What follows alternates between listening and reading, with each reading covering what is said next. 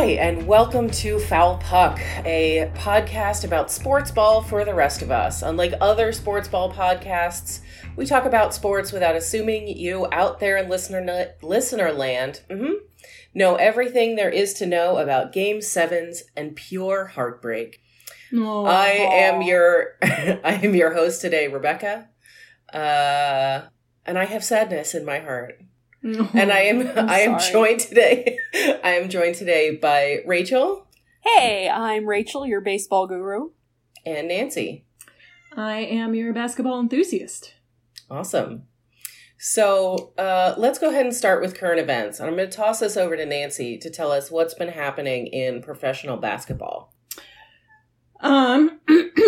Well, so I had a couple things I wanted to talk about today. So the NBA and the WNBA are both in the process of doing their first round or so of playoffs. And I have not been following either super closely because none of the teams I care about in the NBA are in the playoffs currently. So I've been reading a few articles here and there, but I haven't been watching many of the games. And the WNBA I keep meaning to watch and then catching the ends of games because I don't know why. I don't have a good excuse. I am failing in my duty on that. But I honestly, I think for me, part of it is timing. They're not on in prime time. And so it's hard between work and life and everything else going on in the world to catch them. That's definitely part of it. And I will say, I was indulging my salty, bitter side this week by responding to idiot men in comments on sports websites, which I saw that. Is entertaining for a while, and then it gets very depressing. But for a little while, it's real fun. And there was one gentleman who was, I don't think it was the one I tweeted. I did tweet a reply to a gentleman who was saying that, he feels like there's already enough diversity in media broadcasting. Because he feels like half of everyone he sees on TV is not a white dude. And I was well, that's cool, but white dudes should only be 20% of white dudes over 40 should be 20% or less because statistically that's the amount of population that they are, right? Yeah. Math is real fun for folks like this. But there was another one. But do people like that believe in math? Because isn't math a No, science? Probably not. But this was about making myself feel good, not about changing their minds. Especially math presented to them by a woman. That's like witchcraft. Well, and so here's the thing I was realizing. Well, I have mixed feelings about this. I have thought, my first name is Nancy. It's very blatantly feminine. I like my name at this point, but it's my one complaint about what my parents did. Dad, thanks a lot. My name is very feminine. Both my first and my middle name. So there's no, unless I use my initials, which I often do, there's no getting away that you immediately know that I'm female presenting, right? Which, fine, it was the 80s. We excuse lots of things from the 80s, whatever. But, I'm on The Athletic making comments, and, it shows up as Nancy K, right? And, amidst Jeff and Dave and Bob and Dale. And I have thought a few times, I wonder if it would make sense to have changed my name to be something, at the very least, gender neutral, so that when I am replying to these idiots on the internet, that they have a higher chance of maybe reading the comment. But then on the other hand, I was but actually increased visibility of women on this site is actually probably also good. Because I want The Athletic to know that I'm reading their stuff and giving them money and that I have a vested interest in the articles they're publishing. And, anyway. Brave of you to read the comments anyway. Oh, it's always a mistake. It's always a mistake. But sometimes you just can't help yourself, right? So I was reading these particular comments, and one gentleman was making what I'm sure he thought was benign argument that nobody watches the WNBA because it's a subpar product, right? And oh my God, I am so tired of that argument. I'm so tired of that argument. And his argument was we shouldn't cover it because it's a subpar product, and obviously that cannot be the result of systemic misogyny. And that if it were just better, more people would watch it and then more media should cover it. But sports media is a dollars-based game, and therefore they should be spending the money on the things that people care about, i.e. men's sports. Did he use the phrase systemic misogyny? He did use the word misogyny. I don't remember if systemic was in it or not, but he was very clearly saying, because the article that prompted all of this was an article about, it was an excerpt from a book that's coming out, and I sent you guys the link to the book, and I cannot now recall the title of it, but it sounds real good. It's all about diversity in sports media, and it's a bunch of interviews with folks who are not, straight white men over 40, and what their experience has been in sports media. Sounds super interesting. I think we should do a book club. I'm all over that shit. So they posted an excerpt of it as an article on The Athletic, and the comments were uniformly, "This sounds terrible, nobody cares anyway." Also, with a side of, why is The Athletic always doing these articles that are not literally about how many baskets were scored in the latest game? Nobody wants to talk about this shit. So I left them a very nice comment that said, "Hello, I would like to talk about this shit. Thank you for sharing this." But then, also, they're talking about this shit. How many more articles do we need that tells us the score of a game? Well, apparently several. So, I mean, you understand why I was going through and replying. I can tell by the pitch of your voice that you share some of the feelings that I shared at this time. But there was this guy who was saying, the part of the problem with the WNBA is that, it's a subpar product, and so we shouldn't cover it because, nobody cares. And obviously this isn't the result of misogyny. It's just that nobody cares, and also it's not good. So, nobody cares because it's not good. So I proceeded to explain to him at length how it was, in fact, the result of systemic misogyny, and how there were a variety of ways that we could be addressing this as a society. And in fact, one of them is the way that The Athletic is doing by beginning to cover it, so that, in fact, more people can get interested and be, part of the solution to this problem. And I also graciously assumed that by subpar product, quote unquote, he was referring to the production values rather than the players themselves, because we're just not opening that particular Pandora's box of issues.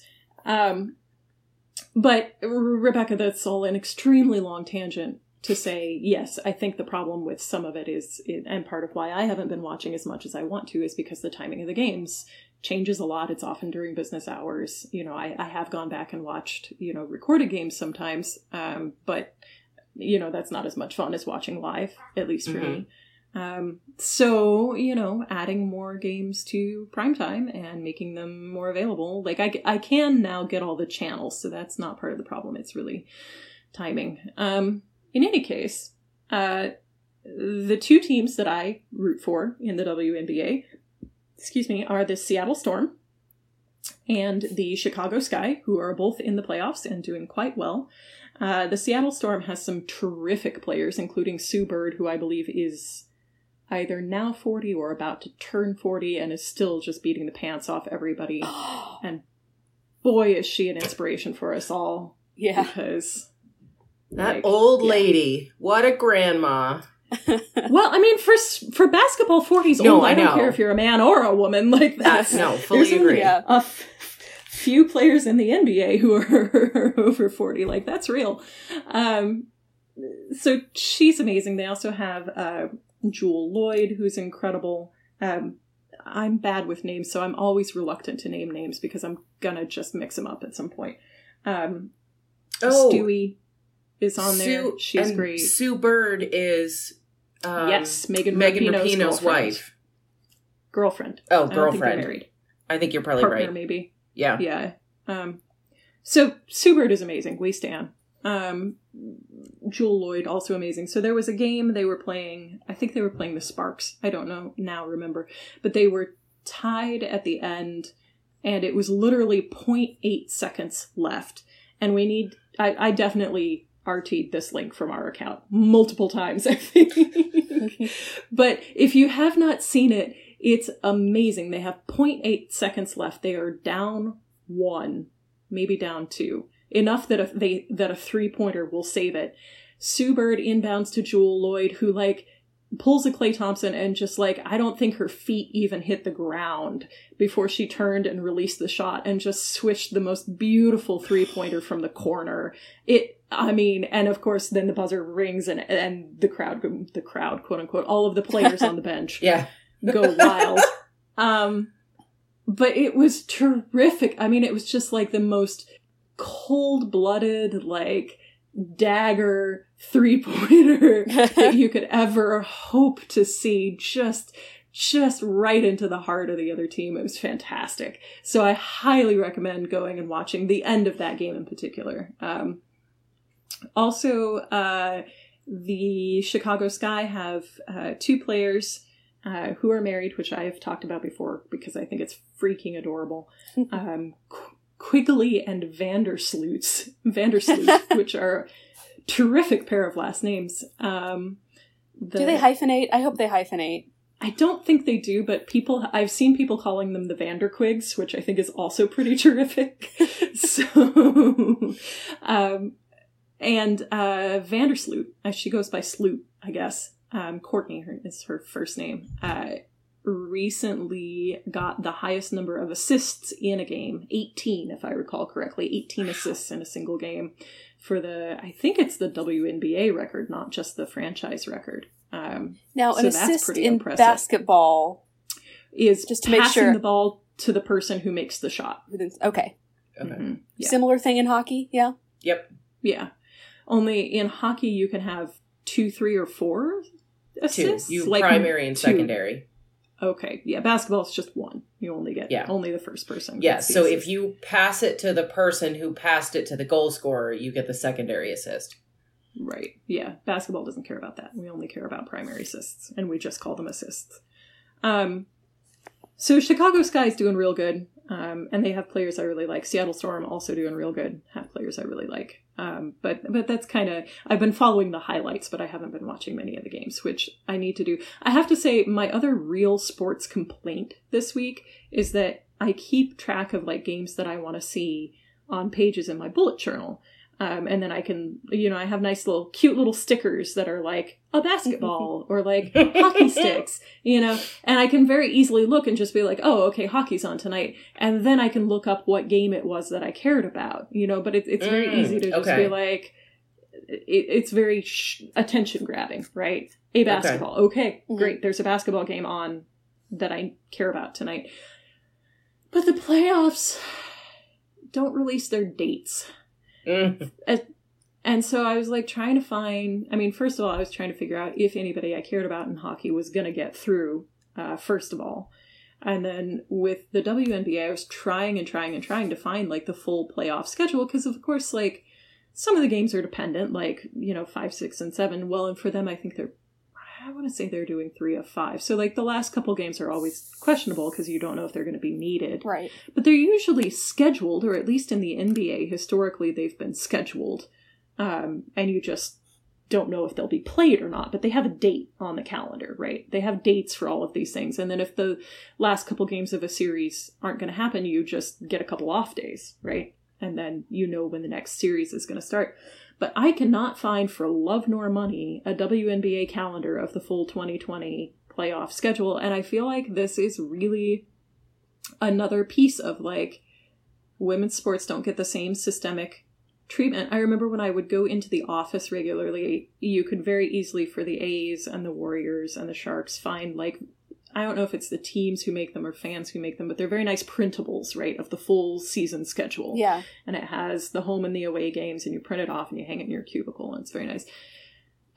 I could only give it to the your best grandmother. I could ever. Right, sure. None of mine, but sure. Mine. Every year, my grandmother gets the MLB extra innings package on cable. Nice. Yeah. Nice. Very good. Very good. But for the best I could ever find for the Seattle Storm was a list of home games. So is that... And that was like after the season started. And I was like, I want to see what all the games are. I don't care if they're home or not. I don't live in Seattle. Is that historically that's all you've been able to find? Or this year that's all you've been able to find? That was last year. I haven't looked for this year. Okay. But then this year I have been trying to find... maybe my Google food just sucks. Like, maybe you should Google for it, Rebecca. Well, but I could not find... a list of the 2020 WNBA playoff series dates. I was wondering if that was because of COVID, because of the weird situation that everything is in right now. Like, so for hockey, I know part of the need for scheduling is the arenas and the arena schedules and the travel schedules. With no travel and no concern about arena schedules, they can reschedule things kind of whenever they want. Yeah. I don't know if that's baseball, but in the bubble, it shouldn't. I mean, they were hoping it wouldn't matter, so I would think they should go ahead and just schedule them all. But I don't know. I mean, I feel like it's certainly. I mean, 2020 is a fucked year, like absolutely. But I feel like this is another example of a pre-existing problem, which is that whenever I have tried to find stuff like this for the WNBA, it's always like half-assed and kind of late. Yeah. And I don't know if that's the teams or the organization or the fan. Like, I don't know. I mean, in terms of like, because I know the teams do put out the official printable schedules. I think it actually comes from the teams themselves. Does it? And and that's so strange.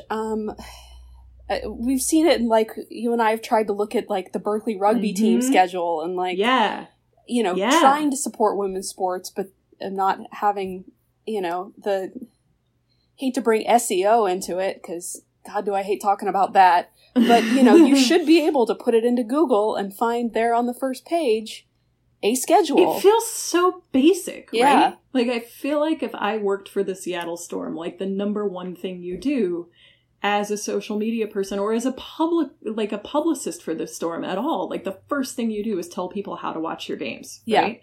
Like, when they are and where to find them. Yes. Rebecca. So it looks like there's a WNBA schedule through the next week, at least. Yes. But then it ends. But then, abruptly. They've had that up since, like, the end of July. Yeah. I mean, unless they're, like, they're not having the off days in between. Like, if a series is shorter, they just go ahead and play the next game rather than... Well, that's what they're doing in hockey. They're basing each series on how quickly they get through the previous one. Like, the Western Conference teams finished on Friday, and they're going to start playing what's today, Sunday.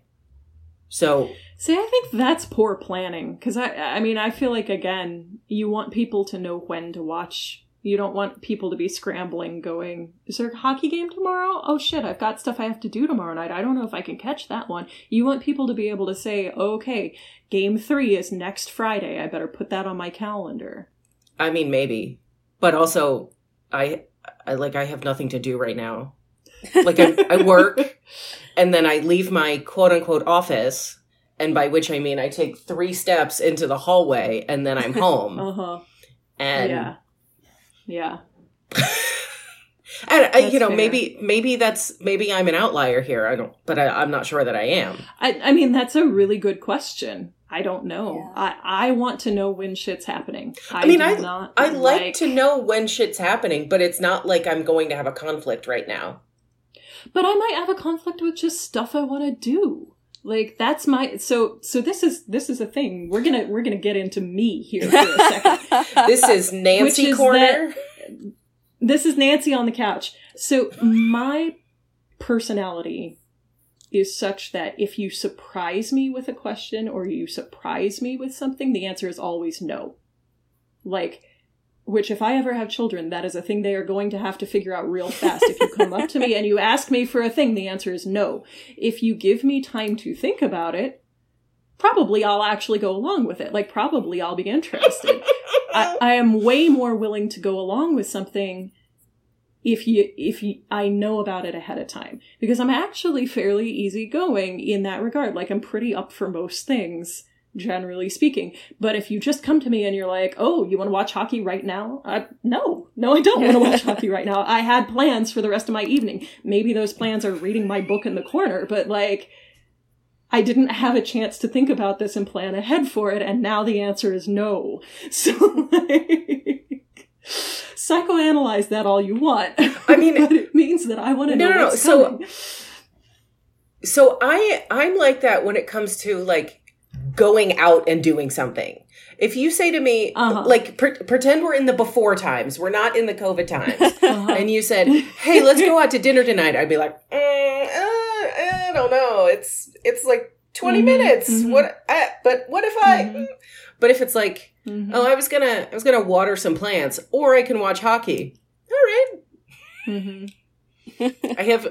I'm that way with everything. Okay. Good to know. So I gotta figure out how to market to the Nancys of the world. I mean, or it might be just me. Like, I may be the only person who has a problem with this. I'm not ruling that out. Yeah, but I think the Nancys of the world gave up on this podcast months ago. So, are we going to post this week? Are we going to post next week? Who knows? What's going to come next week? Was it an episode from January? Or was it one from yesterday? Okay, but like, who is now actually posting the episodes and doing the metadata and doing the spreadsheets? It's true. Right? It's me, because I got too controlling. You know what? And that was fine. So like, right, and it's fine because I don't, I don't know. So how do we call back the Nancys of the world to this podcast? Yo, that can be for another episode. Definitely a part of it. Because good metadata allows me to know what's in the podcast. It lets me know what I'm getting into. Yeah. No, I do get that. Like, especially when I first start listening to a podcast, I want to know what I'm going to listen to. Right. Once you have my trust, then I don't care what the episode's going to be. I'm going to just dive right in. Yeah.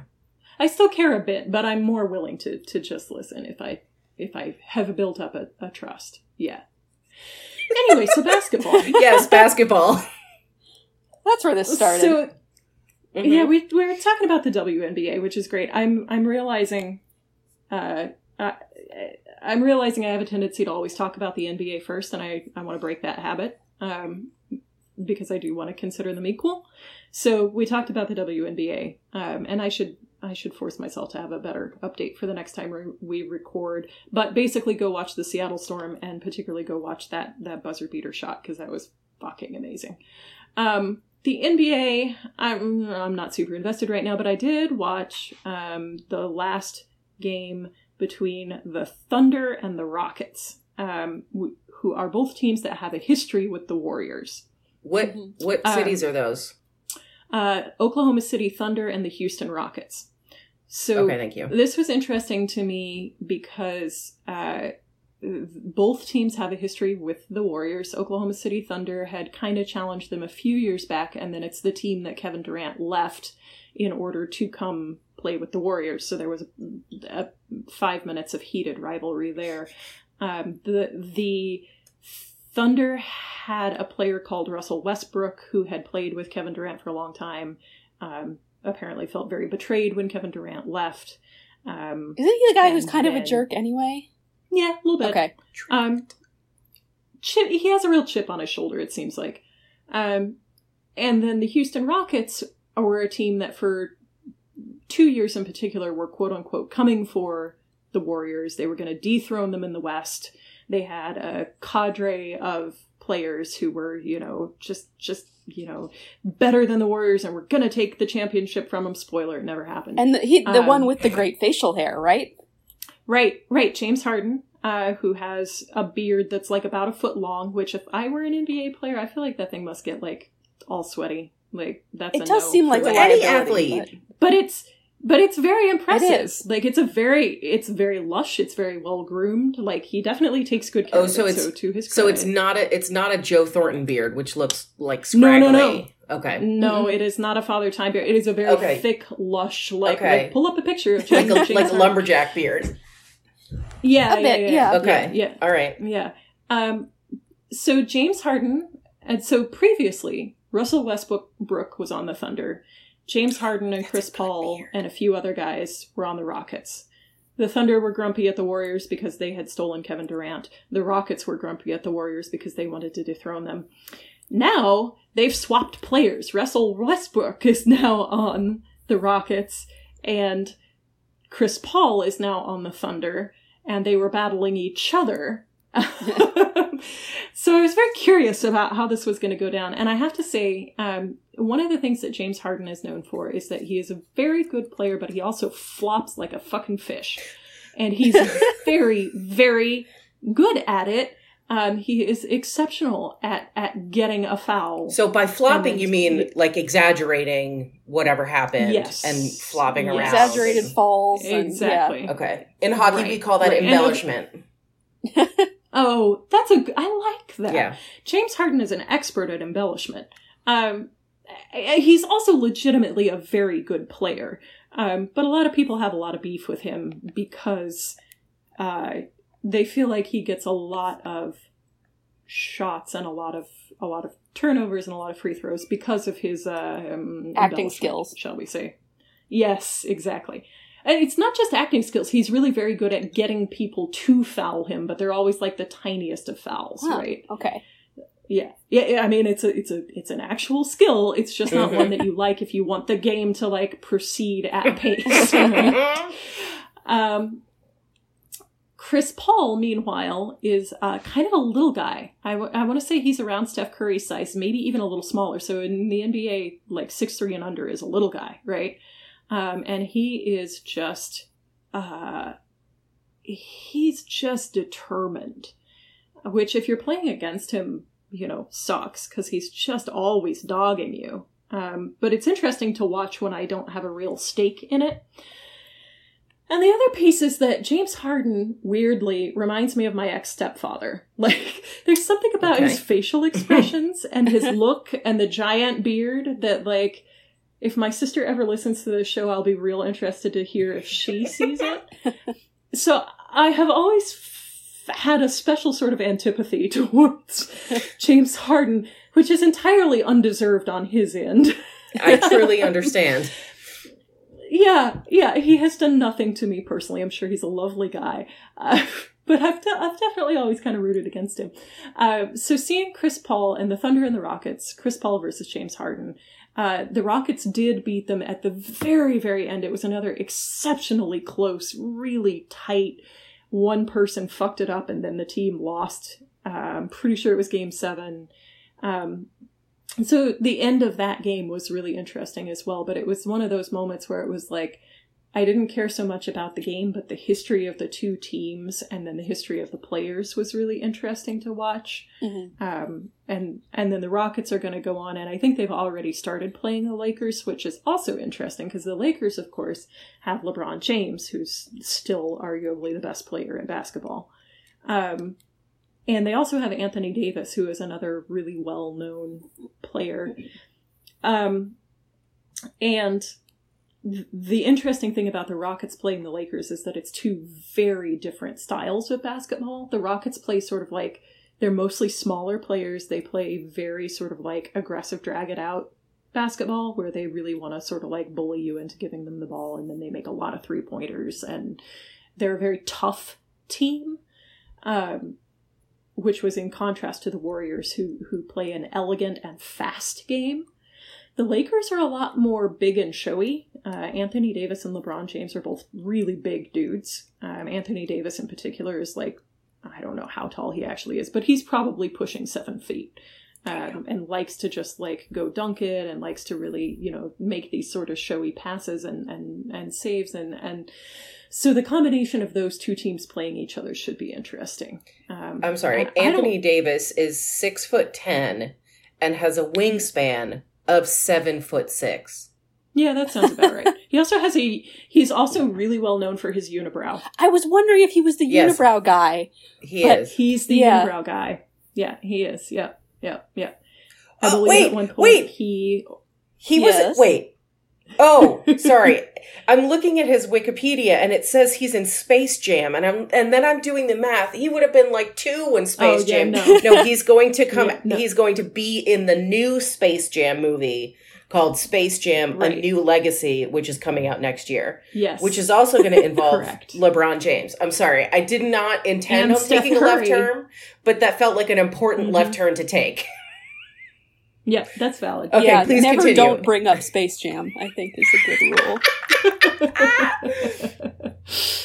So the Lakers and the Rockets are playing. One of the Warriors Twitter accounts I follow was saying, okay, Warriors fans, which of these two teams are you gritting your teeth and rooting for? Because of course they're both historic foes of the Warriors. And the answers were all basically like, well, we're rooting for the basketball. We're rooting for the guy who cleans the floor. At least nobody said the virus. Oh yeah, somebody probably said it. I mean, maybe, but somebody said it. Yeah, for me that one's real tough. I like and respect LeBron James quite a bit, actually, and the Lakers have several players who used to be on the Warriors who I like, but it hurts me to root for an LA team, so I really can't. So, but also the Rockets. Very basic question here: where are we in the postseason in basketball? We are starting, I believe, the second round. Okay, out of 4? Out of 4. Okay. I think that's correct. We might be I think we're in the second round. So the And are they all best of 7s? Yeah, that's right. They're all, I think so. I told you I've not been following this closely. It's fine. So the Trailblazers got eliminated, which was very sad because they were the Western team. I was actually pro. The Jazz and the Nuggets played each other. I think they went to 7 games and the Nuggets won just barely. So that's fine. I think the Nuggets are playing the Clippers right now, and then the Lakers are playing the Rockets. And then, so we're in the second round, and then whoever wins those 2 rounds will play each other, and then they'll play somebody from the East. Okay. So the East, Rachel, you will like this. The Miami Heat are taking it to the Milwaukee Bucks. That sounds right. Yep. The Milwaukee Bucks. I don't know why that seemed. I think I wanted to make it Minnesota for a second, but that's wrong. Because the Bucks are highly favored. They have this player called Giannis Antetokounmpo, also known as the Greek Freak, who's actually a Greek dude, and he is also supposed to be one of the best players right now.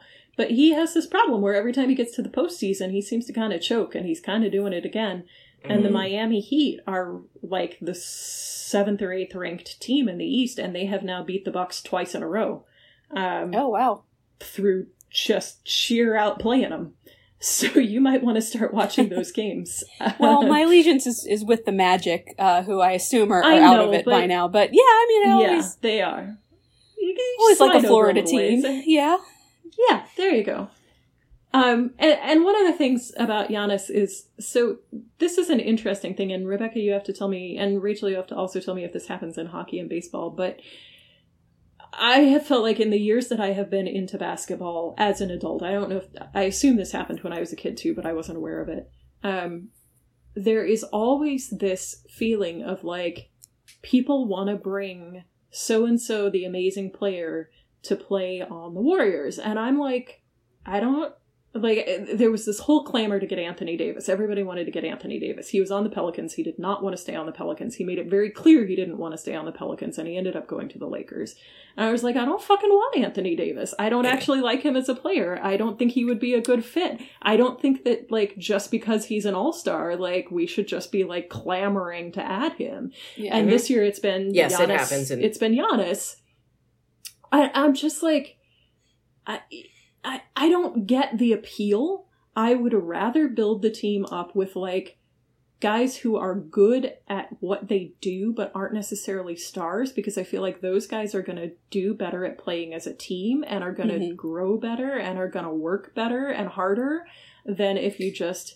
I mean... So I'm not sure I'd go as far as to say that there's that big of a difference between the stars, like the big athletes, and lesser known, because I do think that the more well-known, well-established, like amazing players can kind of like galvanize a team and bring it together. But I do get your point. Actually, something that happened with the Capitals a number of years ago is right before the playoffs, like right before the trade deadline, they picked up, 5 name players to try to make it through the playoffs. Mm-hmm. And the problem was there wasn't enough time left in the season to make them act like a team. Right. And so the following year was the year that they still had their core, but was also the year that they had a lot of rookie players. And that was the year they won the cup. Mm-hmm. But I do agree with you. I mean, when Erik Karlsson came up out of Ottawa, when he was up for grabs because his contract in Ottawa ran out, everybody was like, "We want Karlsson," and I think from a fan perspective that people think getting an Erik Karlsson, a Joe Pavelski, a Patrick Marleau, a name like this is going to fix the problems of the team. Yeah. And that's, sure, it happens, but I think that's the exception more than the rule. Yeah, I was going to say invariably it makes them worse, right? Because this has happened with both the Sharks and the Warriors. I don't think it always makes them worse. I wouldn't say always, but I feel like 7 times out of 10, you know? Like, the Warriors. Okay, now I want to, research this. Okay, all right, go for it. But, so the Warriors won their first championship with Steph and Clay and Draymond, right? Mm-hmm. Who are their quote-unquote stars. I think Steph is the only one of the 3 that you would really call a true superstar. But all 3 of them are exceptionally good and quite well known, and also all only Warriors players. They have only ever been with the Warriors. And then, so they went and won a championship themselves. And then they went and almost won the next championship. And then they got Kevin Durant and won the next 2 after that. But the championships with Kevin Durant, while they won them, personally, I think they could have won them without him. And it tanked the team in an unfortunate way. Oh, you think so? I do think so. I like Kevin Durant. I don't have any beef with him the way that a lot of people do. I think he's a great player, and I think, he came here and did want to try. And, I'll even give them that first one and say that the first one was good. They all wanted a ring. They went and got a ring. The second one, by the second year, it was like the bloom was off the rose, and, it just didn't work well as a team. And none of them were happy, and it just caused a lot of drama, and I don't think they needed it. And then the Sharks, same deal. They got Evander Kane, and they got Erik Karlsson, and then continued to fail, and then traded away Pavs, who was one of their core members, because they couldn't afford to keep all of them. I don't see the benefit there. But one would argue that if getting Kevin Durant got them the ring, then it worked. Sure, but I don't think you can actually prove that getting Kevin Durant got them the ring. Well, no, of course. You're never going to prove that. Maybe it did, but right. Yeah. But I think the other piece of this, maybe between basketball and hockey at least, and maybe between basketball and baseball, is that basketball players move around a lot more frequently because the contracts aren't nearly as long. So how long are basketball contracts typically? It can be anywhere from 4 years to 1.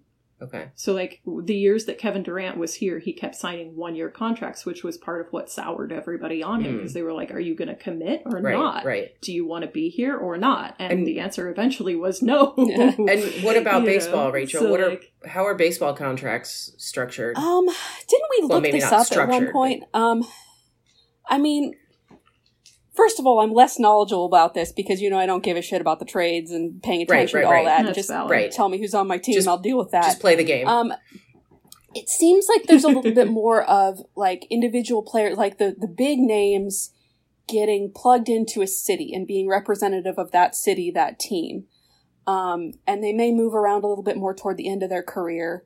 But, you had Ichiro, who's a Mariner, and Trout, who's an Angel, and they've signed them for, long stretches of time. I don't know that that's true across the average. I'm sure that the average is closer to the 1 to 4 year trade.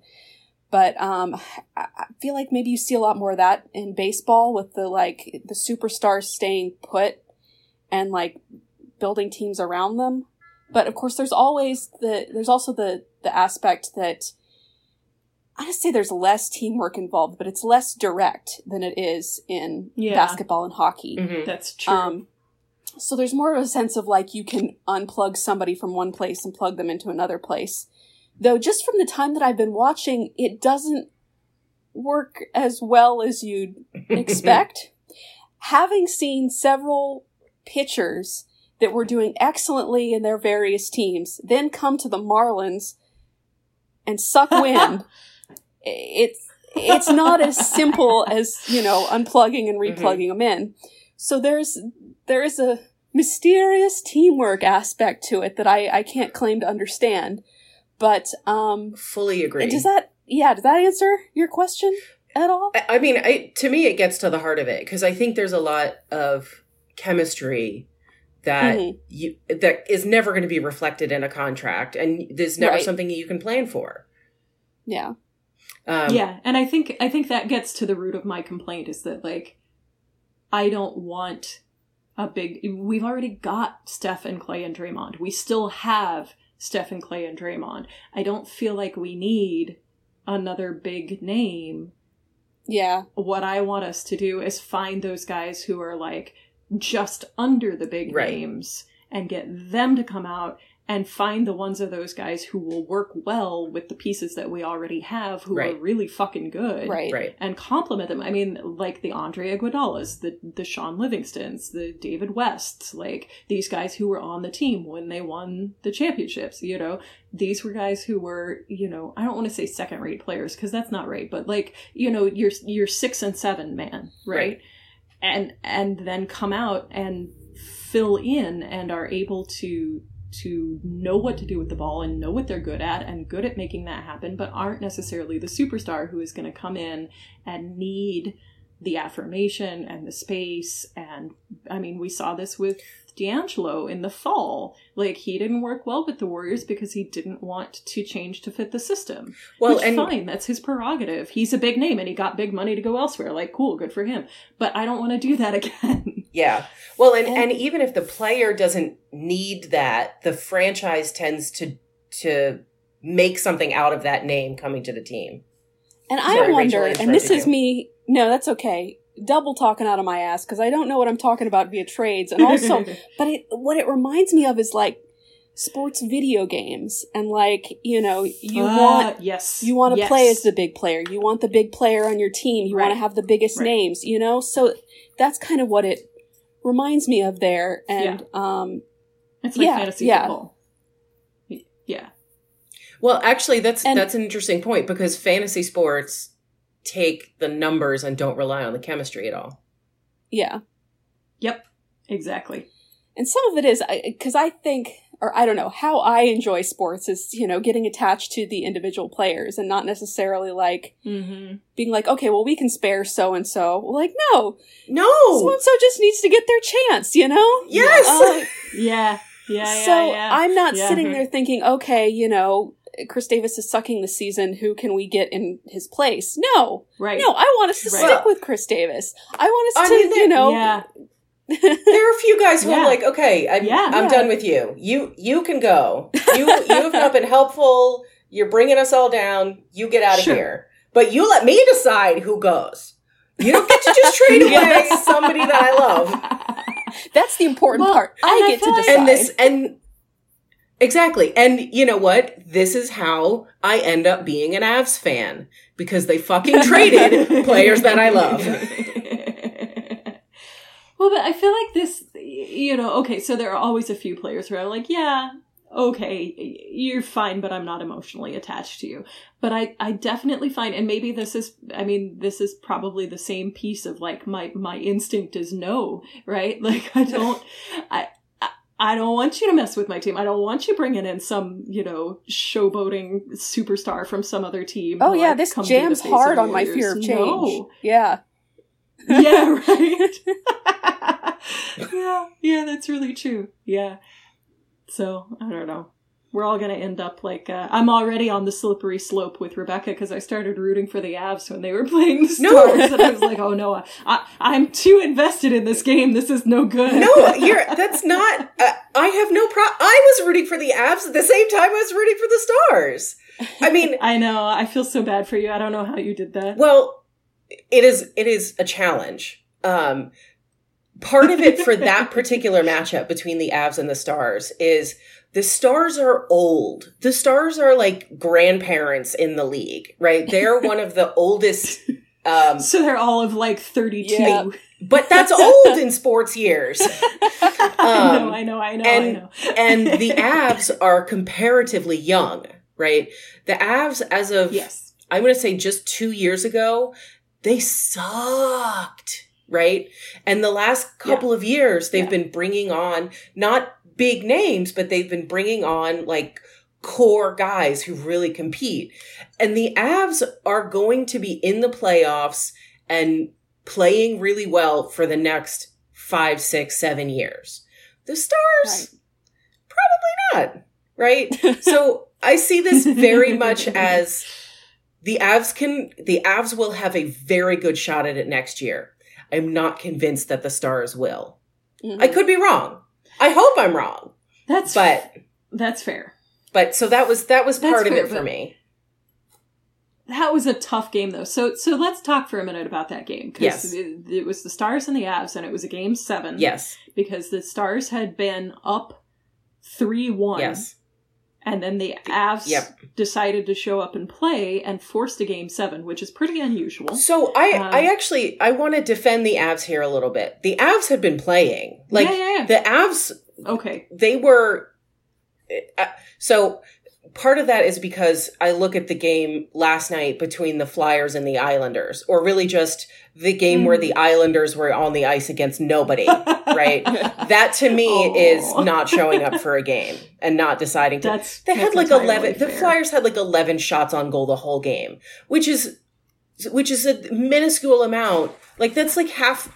That's like what you should get in one period. That's even on the low end of what you should have in one period. Like 30 to 50 per game at least. Well, not 50. 50 is high. I mean, it's happened a couple times in these playoffs. I thought 30s and 40s pretty. Well, it's happened. It's happened a few times in these playoffs, and a lot of things have been going to overtime. So the Avs did come to play, but I think what happened was the Stars came to play, and nobody was expecting that. So that's valid. Yeah, so the Stars, and when the Stars are on, they are a very good team. They've got great defense. Yeah. So anyway, I've totally usurped what you were starting to say, but yes, the Avs came back from a 3-1 deficit to force a game 7, and game 7 was on Friday afternoon. Yes. And it was the same thing they did last year, which is part of what I think makes this a real bummer for them, is that they lost in the game 7 of the second round last year. To the Sharks. To the Sharks, yeah, which I was real happy about, the Sharks, but it's a bummer for them. But the thing that I thought was interesting, so in the game 7, the Stars scored the first goal, but then the Avs were up after that. They tied it quickly, then they scored the second, and then they scored the third, and then they scored the fourth, and the Stars were getting, another goal. Like, it kept being tied, right? Mm-hmm. So the Avs scored 2, and then the Stars scored 2, and then the Avs scored 3. But, like, they were in the lead until, I want to say, the last 5 minutes. Yes. Something like that. Yes. And then a rookie tied it, and then it went to overtime, and, like, Pavelski nearly scored in the last half second. It was really impressive. It was very, very close. And if Pavelski had won that game, I would have been like totally fine, because I still have a soft spot for Pavs. Like, that would have been, it was like, okay, if he gets the winning goal, like, okay, hats off to you, buddy. But then in overtime, the same rookie scored the winning goal, and it turns out that rookie got a hat trick. It was his first NHL hat trick. He'd scored like 11 goals in the previous season, so it was just like nothing, right? Like, not only 11 goals in the previous season, but 11 goals in the AHL the previous season. This is the first season that he's played in the National Hockey League. And he has not been playing every game. He's a little baby Finn. He is, I don't know, 15 years old. No. He's like 19. He's 24.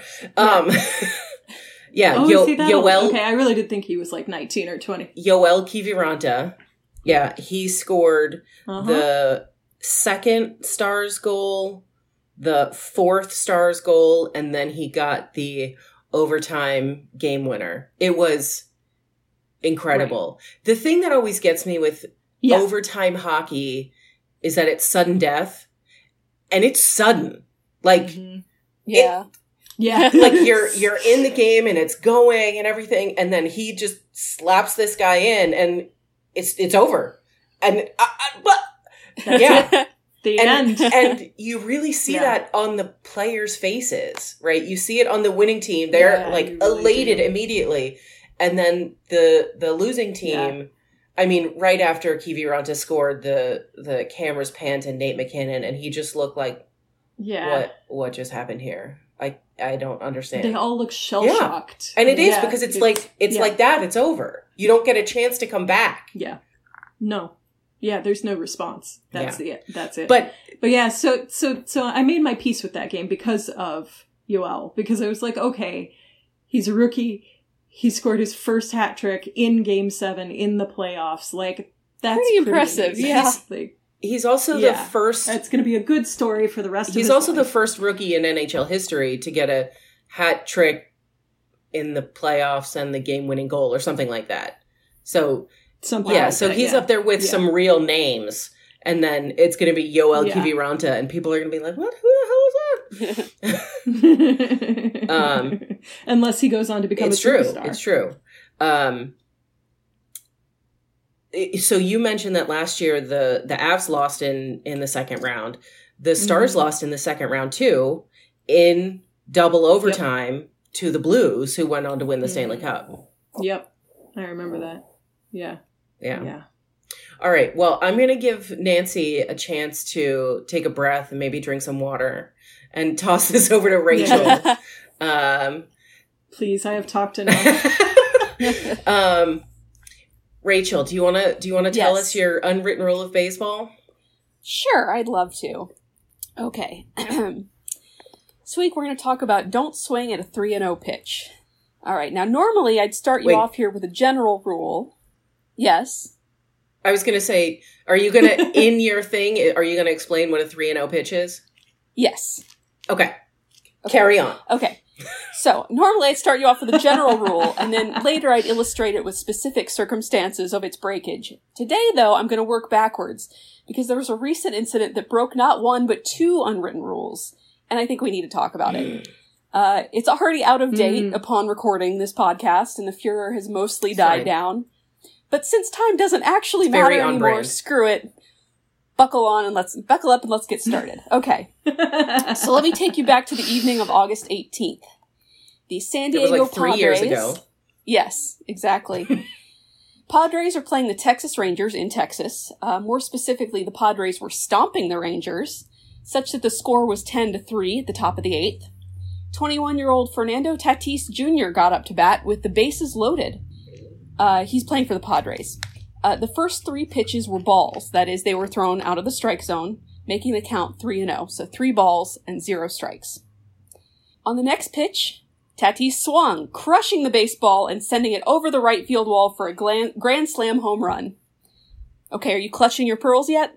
Yes. Oh, I'm sorry. Did you think hitting a grand slam was a good thing? Well, then you must not know that Tatis, in his relative inexperience in the major leagues, did it wrong. Oh. What? In fact, he offered a public apology for it the next day. Oh, baby. Oh, my God. Okay. And he pretty much wrong had with sportsmen's egos?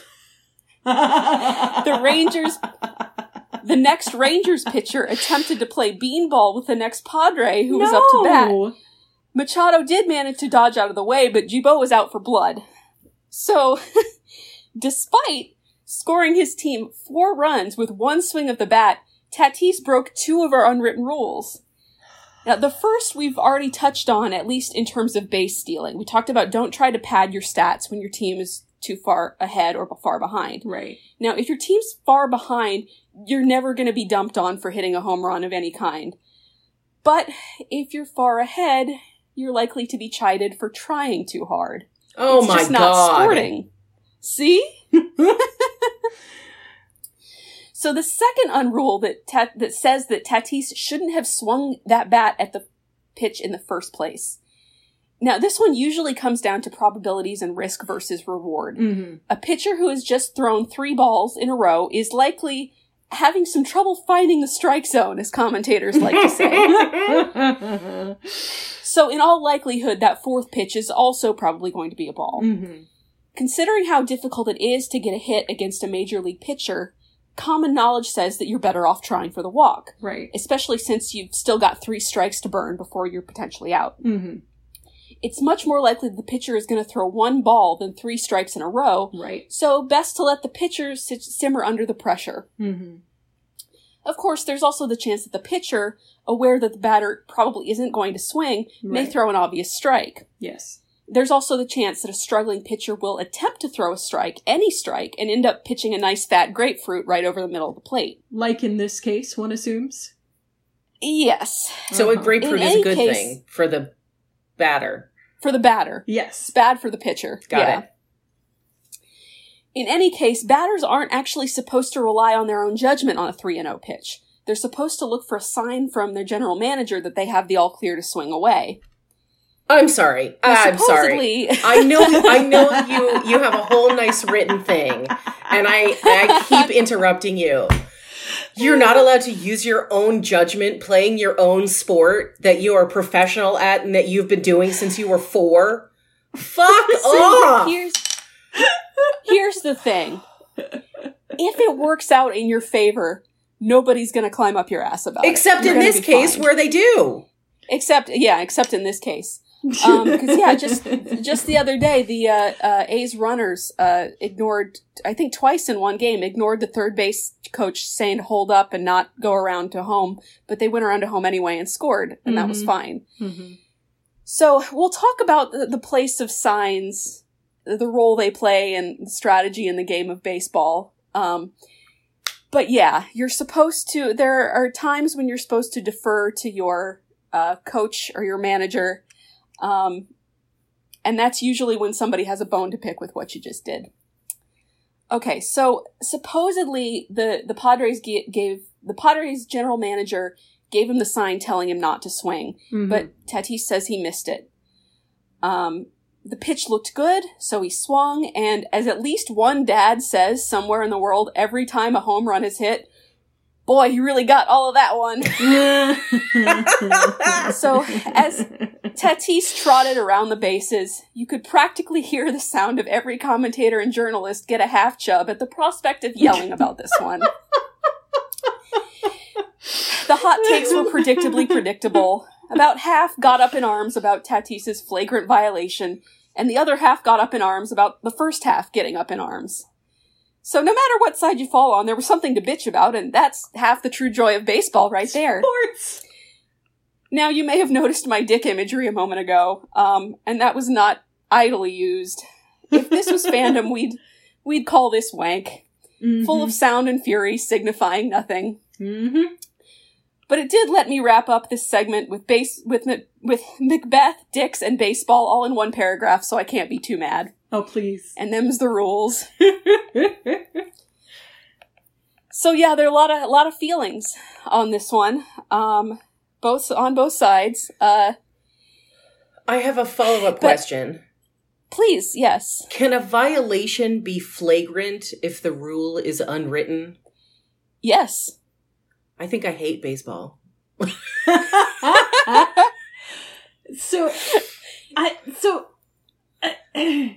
Yeah, I feel a lot of that, Nancy. I mean, this gets back to, and we have bitched at length about this before, so I'm not going to. And we're going to do it again. Too much. No doubt. But this is the be good, but not too good. Right? Yeah. Yeah. And I just, I feel like we need to dedicate a whole episode to this sometime. The concept of, not being a dick to your competitors, but also not, being stupidly self-sabotaging in instances like this, right? Yeah. He did a very difficult and terrific thing for his team, and any other instance, people would be thrilled and celebrating. Like, a Grand Slam is amazing. People love Grand Slams. Yep. Those are great. But because of the particular circumstances of this one, it's suddenly a bad thing. And that's just bullshit. Like, I'm sorry, that is just ridiculous. Yeah, and at some point the unwritten rules start to feel like they only exist in order for commentators and journalists to have something to get upset about. Though there were interviews after this game with, where they would ask players, even on, unrelated teams, about this incident, and the players would be like, "Oh no, I never would have swung at that pitch. I never would have done that." Yeah. Yeah. A, shut up. B, what purpose do those interviews serve? None.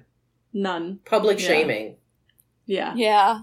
And also there was an incident a few days later, which I didn't see anybody comparing to it. And I meant to look this up to make sure I had the facts right, but that's never stopped me before.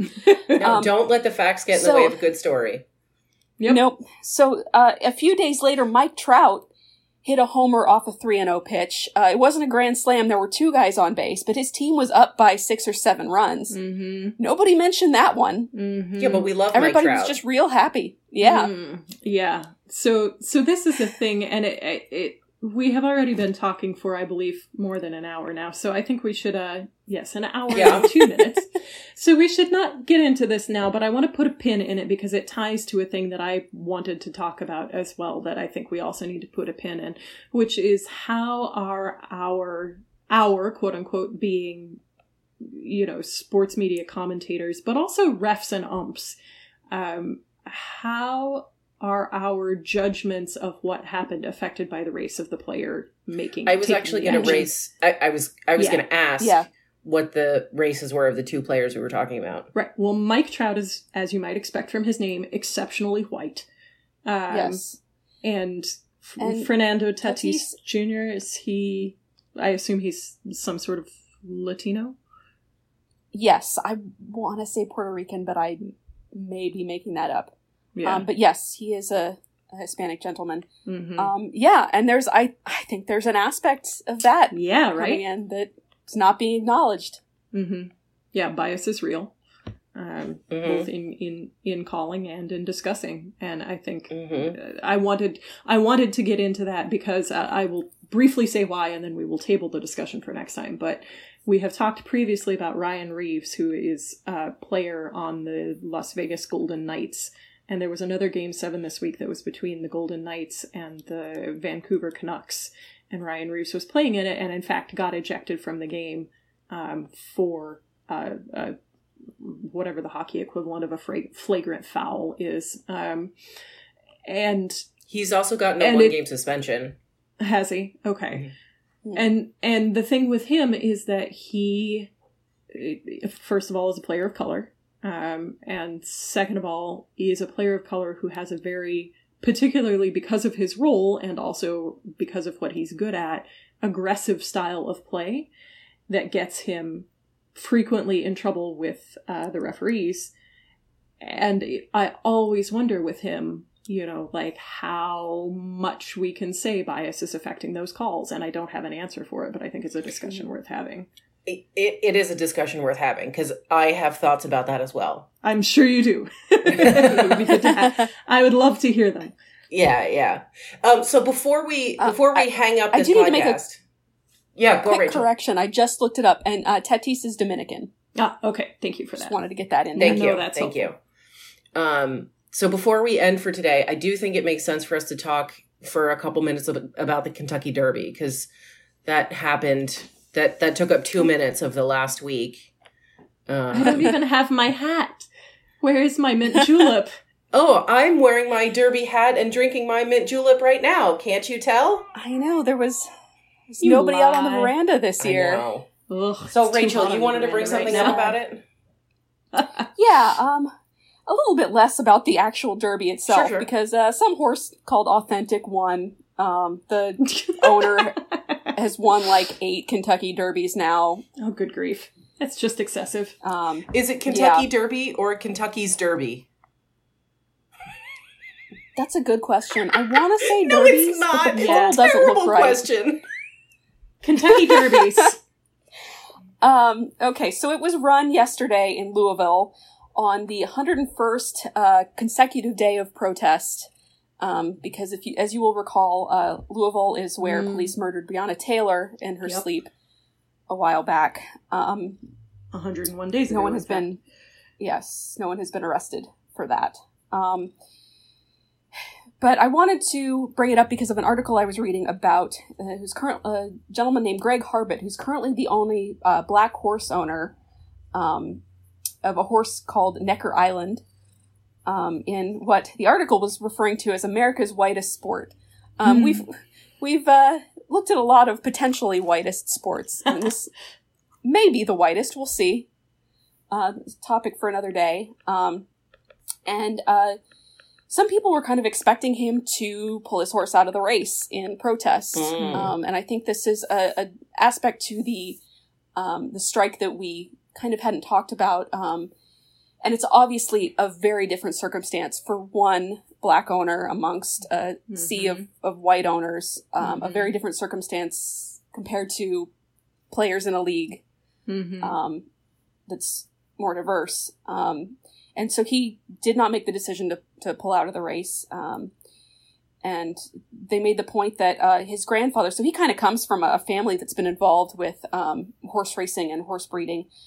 His grandfather bred and was partial owner of a horse in the 1962 Derby, and he wasn't even allowed to sit in the grandstands. Ugh. So asking Harbut to, give up his box in the owner's seat, or give up his seat in the owner's box was not really appropriate. So this article had a little bit of the history of African Americans in specifically U.S. horse racing. So a black jockey won the very first Derby in 1875. And 15 of the first 28 Derbies were won by black jockeys. And that's falls in that, we talked about it a little bit for baseball, that period between the end of the Civil War and the beginning of the Jim Crow era, where there were more opportunities for black Americans. But the last black jockey to win was in 1902. Ooh. And none even participated in the Derby between 1921 and 2000. What? Jeez. Yeah.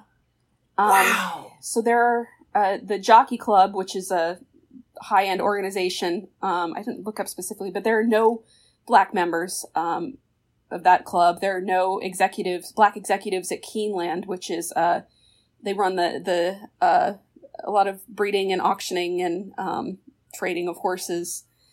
This is the episode where I talk exclusively about things I know nothing about, which is awesome. Keep going. But this bit really got to me. So for generations, a representation of the annual Keeneland auctions has been the green-jacketed African-American grooms leading one horse after another into the sales ring where white auctioneers on a platform sing-song bids of millions of dollars to a sea of white faces. So the only place black disturbing. people are involved in this horse racing, this auction, is in the sale of the horses, where they are in fact in on this particular. They are in fact on the auction block with the horse, basically.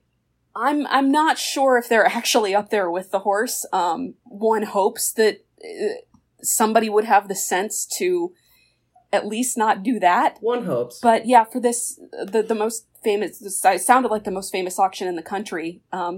Pretty much the only place that African Americans have are as the grooms leading the horses around, which sounds like a Paula Deen plantation wedding. Yep. So that's kind of the state of the face of racing right now. But I like this quote from Harbut to kind of sum it up. And he was talking about how, he didn't intend to pull his horse out of the race. He says, "We are here, and people will know my family's contribution to the sport. They will know how African Americans built horse racing, and hopefully more of us will return to it." Yeah, I love that. That's awesome. Yeah, thank you for sharing that. Sure. Well, on that note, I am going to suggest we wrap it up. But I think it's a good note to end on. I think it's important to talk about these things and bring them into the light. Whew. Yeah, hopeful. And, this was not something I knew about. I probably could have told you that horse racing was pretty white, but yeah, I just learned how white. Gosh. Yeah, that's, I can't say I've ever spent any extensive time thinking about horse racing or the Kentucky Derby specifically, but yeah, if you had asked me, I would have said, yeah, it's a bunch of rich white people. But I think I would have assumed at least some African-American representation somewhere, rather than 79 years of nothing. Like, wow. Yeah. Honestly, that makes me feel a little bit better about the NHL, which is not something I ever thought I'd say when it came to racial diversity. Setting that bar it might real, not be real the low. least diverse. Yeah. Right. Wow. Now, I do think this also begs the question that I think we've discussing is what constitutes a sport. Yes. Yeah. But I don't want to take anything away from those horses right now. They've been through enough this weekend. So thank you for staying with us another week. You can find us on the internets at Foul Puck Pod on Twitter, Foul Puck Podcast on Instagram, foulpuckpodcast.net is our website. Rachel has some shout outs. Oh, yeah. Sorry, that was my cue, and I just missed it entirely. I would like to thank Joe for doing our editing, and I would like to thank Kevin McLeod at Incompetech.com for our music. Yes, Nancy. I want to get in a last plug. If you watched and enjoyed women's soccer, or if you did not get a chance to watch women's soccer, they are doing a fall series now in September and October. Has a bunch of dates. It's going to be on real TV. Like, there are going to be actual games, I want to say every Sunday, maybe every Saturday on actual CBS. Nice. So, yeah, and there's an actual schedule of all of the games that has already been released. I found it on the internet. I know. So, good job, women's soccer. You told me when and where to watch, and I'm all over it. Good job, women's soccer. Your organizers hit the minimum bar. Minimum champion. So I just want to say, we talk so much about supporting women's sports and building on momentum. And this is really a good instance in which to build on that momentum that they got over the summer. They got the additional sponsors. They got actual real mainstream TV time that's continuing. So it's a really good chance to continue to show support. Awesome. To tune into those games, to make sure and tweet about it. And yeah. So I want to encourage everybody to pick a team or just watch them all. And yeah. Nancy, if you could tweet that schedule, that'd be great. I'm sure I have, but I can do it again. If you could tag me when you tweet that schedule, that'd be great. I can do. Okay, thanks. Yep, you bet. Well, thank you all for joining us for another long-winded episode of our opinions and a couple of facts. And we will catch you next time.